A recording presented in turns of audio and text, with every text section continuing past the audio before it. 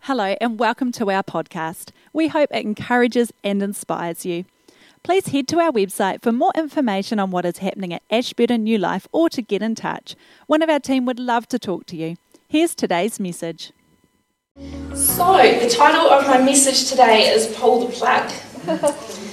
So we're going to join Jesus in John 4 as he travels from Judea to Galilee. There's a map going to come up here. If you look at the map, you'll see it's quite small, but Samaria is the yellow one in the middle.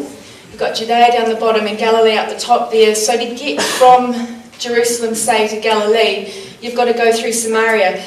But they're not friends. So most people went round the outside. But this day, the Samaritans are actually a mix of Jews and Gentiles. And they had a religious difference. There was a whole lot of religious things that they didn't agree on. One was where to worship God, and it wasn't just an argument, it was full on. These guys were enemies. Anyway, so Jesus had a holy appointment at the well in Samaria that Jacob had built years ago. Jacob is probably known as he's described as the father or the patriarch of the 12 tribes. So these are two tribes that didn't get on. So here Jesus is sitting at the well. It's a hot day. It's the middle of... He's probably travelled for a few days to get to where he is in Samaria. It's the middle of the day. He's in the desert.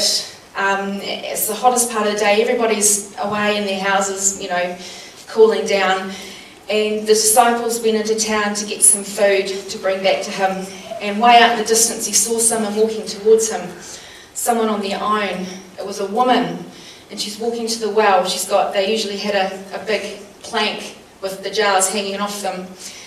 She's walking to the well to get some water in the middle of the day, the hottest part of the day. Women usually went and got the water in the morning, and they went in groups. Had a bit of could have been the highlight of their day sometimes, going and getting the water for washing and drinking and that for the day. But this woman was on her own in the heat, which kind of speaks to me. Was she trying to avoid other people? What was she doing there in the middle of the day?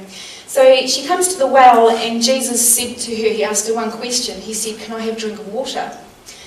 So he's actually smashing down a few boundaries by just saying this question to her. He's talking to a Samaritan, which is what you do not do. Especially you don't ask them to give you something. So he's smashing down the racial and the ethnic boundaries right there. He's talking to a woman. He's a man on his own talking to another woman. He's smashing down the gender boundary right there. And he's also talking to this woman who's likely to be an outcast in her own town. So there's another social boundary that he's smashing down right there. So by asking that one small question, he's smashing down three massive boundaries, because there's no way that a Jew should be asking a Samaritan woman for anything at all. So he asks this, and she refuses this by saying that you're a Jew, I'm a Samaritan, you can't ask me that. Is she rejecting him as a Jew, or is she kind of rejecting him before he can reject her? We don't know. Why is this woman on the defence? If you actually knew who I am, Jesus said, you would ask me for living water. I can't get water from you, she said. You've got no jugs to get it from. So she's stating the obvious. She's skimming around the question. She's sort of staying on the surface there. And she's being a little bit blind to the supernatural. He's trying to go in real deep, and she's just staying on the surface. And then she said, "Are you greater than our father Jacob who built this well?" Saying this, she's actually giving a little bit of, she's bridging the gap. She said, "Our father Jacob." So there's actually something there that they have in common. Then he said, "Everyone who drinks in the natural will thirst. The water I give you is everlasting. Actually, it will start a spring inside you and keep flowing." "Okay, give me this water so I don't have to come here again," she said. She's being a wee bit sarcastic. Is she tired? Is she curious? Or is she suspicious? Or maybe she thinks that, this guy, I want to keep talking to this guy. Who's this guy? He said, "Go and call your husband." And she said, "I don't have any husbands." And he said, "You're right. You've had 5 husbands and you're living with another man." Whoa, okay. So this woman has been divorced up to 5 times. She may have been widowed, but she's also been divorced. Has she been thrown aside by the men that she loved? This kind of rejection could cause anyone to be suspicious of a man talking to you for no reason, seemingly at all. And also for a man to marry a divorced woman, once, twice, 3, 4 times divorced woman, is actually quite a lowly thing to do as well in the community. So these men had married her, and actually the man that she's with right now won't even give her the honour of marrying her.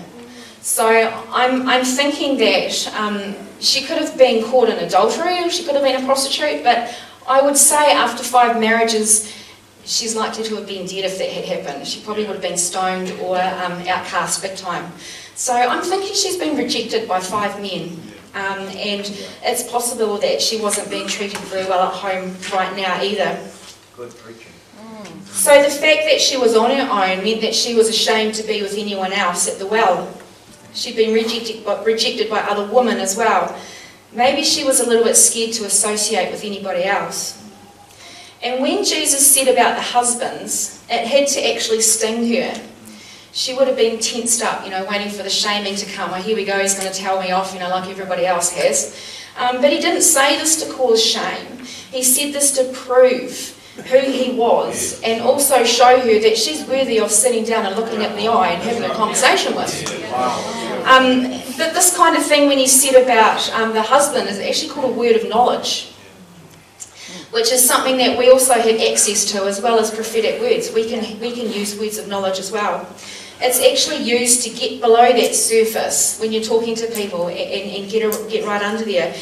And a word of knowledge is actually the tool that helps to pull the plug. Okay? So this woman was filled up with earthly water. She was filled up, I'm likely thinking of rejection, sin, unbelief, fear of man. Everything that sits in the bottom of us is poison if it's not drained out. But as he said this word of knowledge to her, he pulled the plug and he let everything out. And he left her an empty vessel just for that moment. And he still actually does that today. One way that he's done that with me is before I became a Christian, I was deep into the occult. I used to carry a pendulum around with me to make decisions. I used to go to clairvoyance. I used to spend a lot of time in cemeteries. I used to talk to the dead. All the stuff that I thought was, really interesting and really great. But when I met Jesus, when I actually met him, it wasn't a transaction that I remember, but I just remember waking up the next day or a few days later, I don't know, and it just wasn't important to me anymore, all that stuff. All that death and the occult, it just wasn't important to me. In fact, it's almost like I'd known it forever that it wasn't relevant. I mean, it is real, but it's not real in this life. So that's when he pulled the plug. I think he pulled the plug and let all that out. I think he probably needed a plunger for a lot of the stuff that I was using, but he pulled the plug anyway. So all that junk that the enemy uses was drained out of me and replaced with living water. But to keep this going, to keep this flow going, we actually need to fill that plug hole back up again with the cross. We need to fill it with Jesus. Because he stops the living water from flowing back out of us. It's like a filter. He allows it to become a spring in us that fills us up to overflow. So the overflow is where we work in the prophetic. The overflow is where we work in the words of knowledge. It's the overflow that helps us to go out and be kind to people that we might not agree with. It's the overflow that brings, the words of knowledge and healing, signs and wonders. God works through the overflow through us. It's the overflow that fuels the light so we can be a light in the darkness. And it's the overflow that allows us to do what he has asked every single one of us to do, which is go into the world and preach the gospel. If we have Jesus stopping the plug hole, every little bit of sin that enters us will sink to the bottom and it has to go through the cross before it drains out. Oh, wow. Okay? If we don't allow Jesus to pull the plug, all the sin building up can cause the cool water to become lukewarm. And we all know that lukewarm is useful for nothing. It says in the Bible that he will spit lukewarm from his mouth. It's neither hot nor cold. And I think he uses the word lukewarm because lukewarm actually is useful for nothing. You can't make a cup of tea with lukewarm water. You can't wash the dishes with lukewarm water. You know, water has to be hot or cold to have use.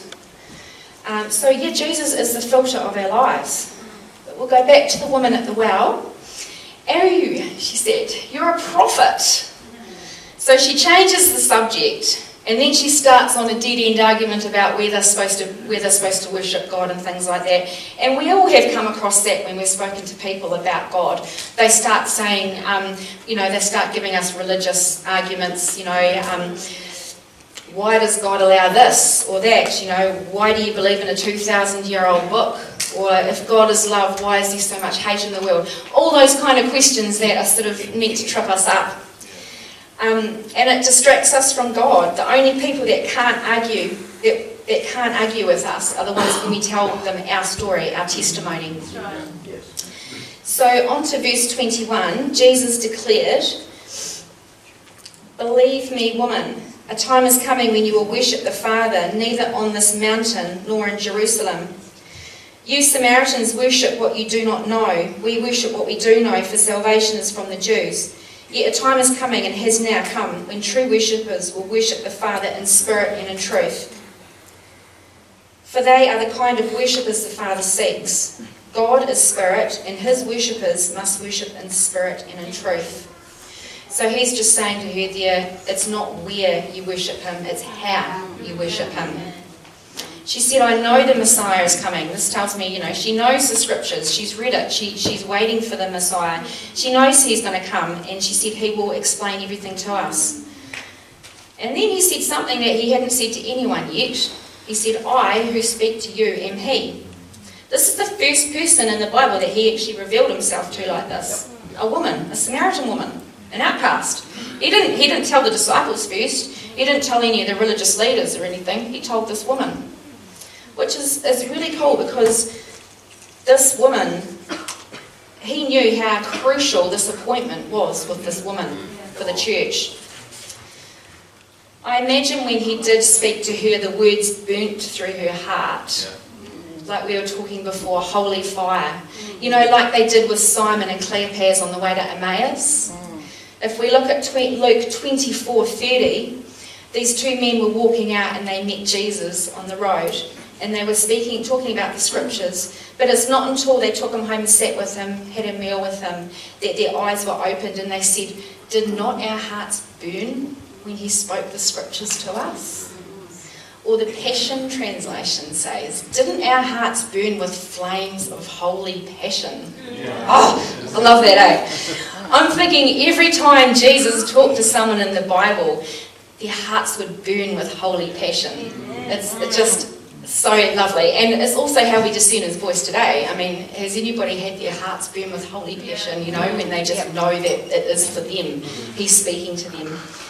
And with the words of knowledge, everyone has the ability to reach people under that surface and work in the overflow.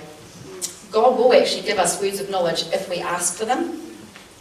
These gifts are like the prophetic gifts, they're like muscles. The more you use them, the stronger they get. God speaks to us all the time. He actually talks to us all the time. It's up to us to tune into the right station that he is on. But one way, the words of knowledge, one way this happened to me was I was driving with Michael in Christchurch one day, and we're driving on the road, and I was in the passenger seat. And he said, "Oh, there's that guy over there. I saw him in the shop earlier. Oh, I'm going to stop. I'm going to talk to him about God." I was like, okay. He was on my side, and we're pulling up. I'm like, "Do you just want me to roll the window down?" Yeah, okay. So he pulled up, and I didn't roll the window. I pressed the window down. And then he goes, "Oh, g'day, mate. I was talking to you before in the shop." And the guy goes, "No." I'm sitting there going, oh Lord, please help me out here. And he started talking to him, which was really cool. And I just got a word, just one word downloaded, and it was protector. And I just said, I feel God really, I feel God wants you to know that, you have a gift. You're a protector. You're a protect man. You protect young men. you're a protector. And as soon as that word came out, I saw his face change and his eyes started welling up. And it got below the surface and it hit his heart. I was talking straight to his heart then. All you have to do is just one word and trust him that it's going to come out. And that a few years ago, and unfortunately he's become unhealed again for now. But I was texting him, and as soon as I hit my phone, I got this pain in my shoulder.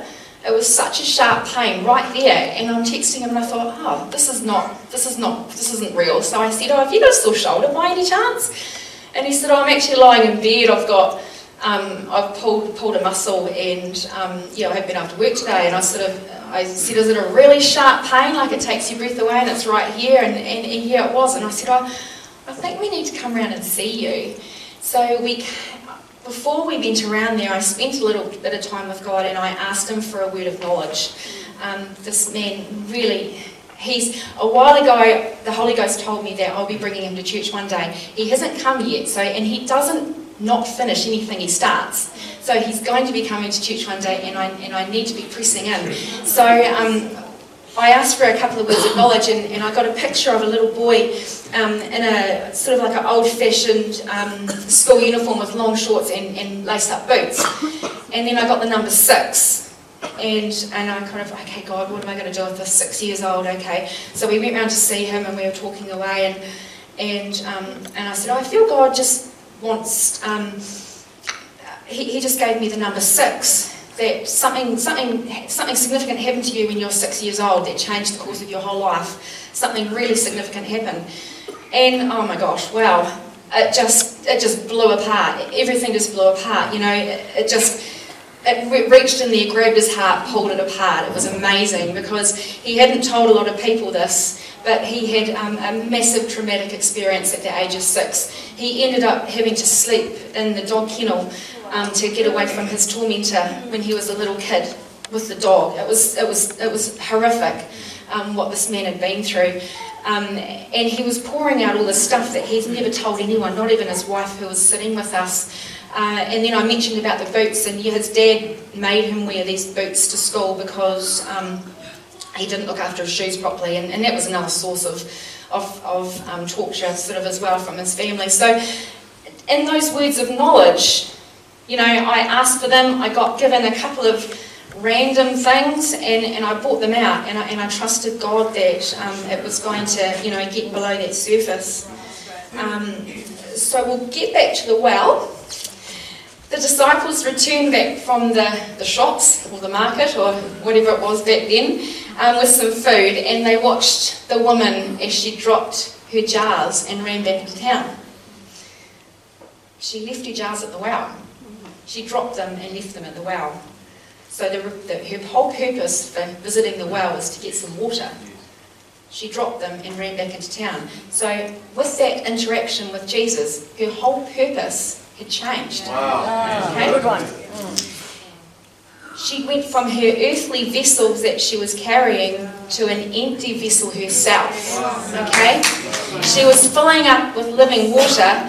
She ran back to the village. These are the people that were outcasting her. They didn't give her the time of day. I imagine she found somewhere to stand on in the middle of town because everyone's still inside, and yelled out at the top of her voice, "Come into the well. See this man. He knows everything about me, everything I've ever done. Come and see him. Can he be the Christ?" I think she would have yelled that out at least 5 times for people to start coming out of the buildings and try and trust this crazy woman, yelling in the middle of town. So what happens is hundreds of people, they went to the well. They also had an encounter with Jesus, and he stayed in that town for a few days. She didn't go back into town and sort of buy some new jars and just carry on with life. She was filled up with living water, and she was working from that overflow. She wanted everyone else to experience Jesus, even the people that had rejected her. Now that's something, I think. So her name was actually Fotini, that's her name, and she went on to be the first evangelist who had an encounter with Jesus. He filled her with living water and set a fire in her heart to see the lost found again. She travelled the world with her family. She was persecuted greatly, but she would have been exercising her spiritual muscles with miracles, signs and wonders and healings everywhere, and she was sharing the gospel everywhere from that one encounter with Jesus. Her life changed as he pulled the plug and he emptied out her sin and rejection. When he filled her with living water, her overflow took her to the world to spread the good news. After all, that's what he does ask of us. The Bible says in Mark 16:15, "Go into all the world and preach the gospel to every creature. He who believes and is baptized will be saved, but he who does not will be condemned." It doesn't say, if you've got time today, or if you're feeling brave enough, just go and sort of, see if you find some people that might be receptive to, hear the word Jesus out in the open, that we're not in the church building. It doesn't say that. He says, go into all the world and preach the gospel. Yeah. When we preach the gospel, it works for itself. As soon as that gospel comes out of our mouths, it works in the person's heart, whether they're showing it or not. You've planted a seed. Okay, you let it, and if it doesn't work out well, then you say, "Hey, bless you, have a lovely day," and you leave them with the gospel, because that will keep working, that'll keep bubbling away. Someone else will come along and water that seed, but you've planted the seed. But to do this, we actually need to receive living water from Jesus. So we come to the well, which is here every Sunday, not to collect physical water like meeting with friends, having a nice muffin, although that is quite nice as well, but and not have like a business transaction and things like that. We actually come here to have our plugs pulled with ministry, okay?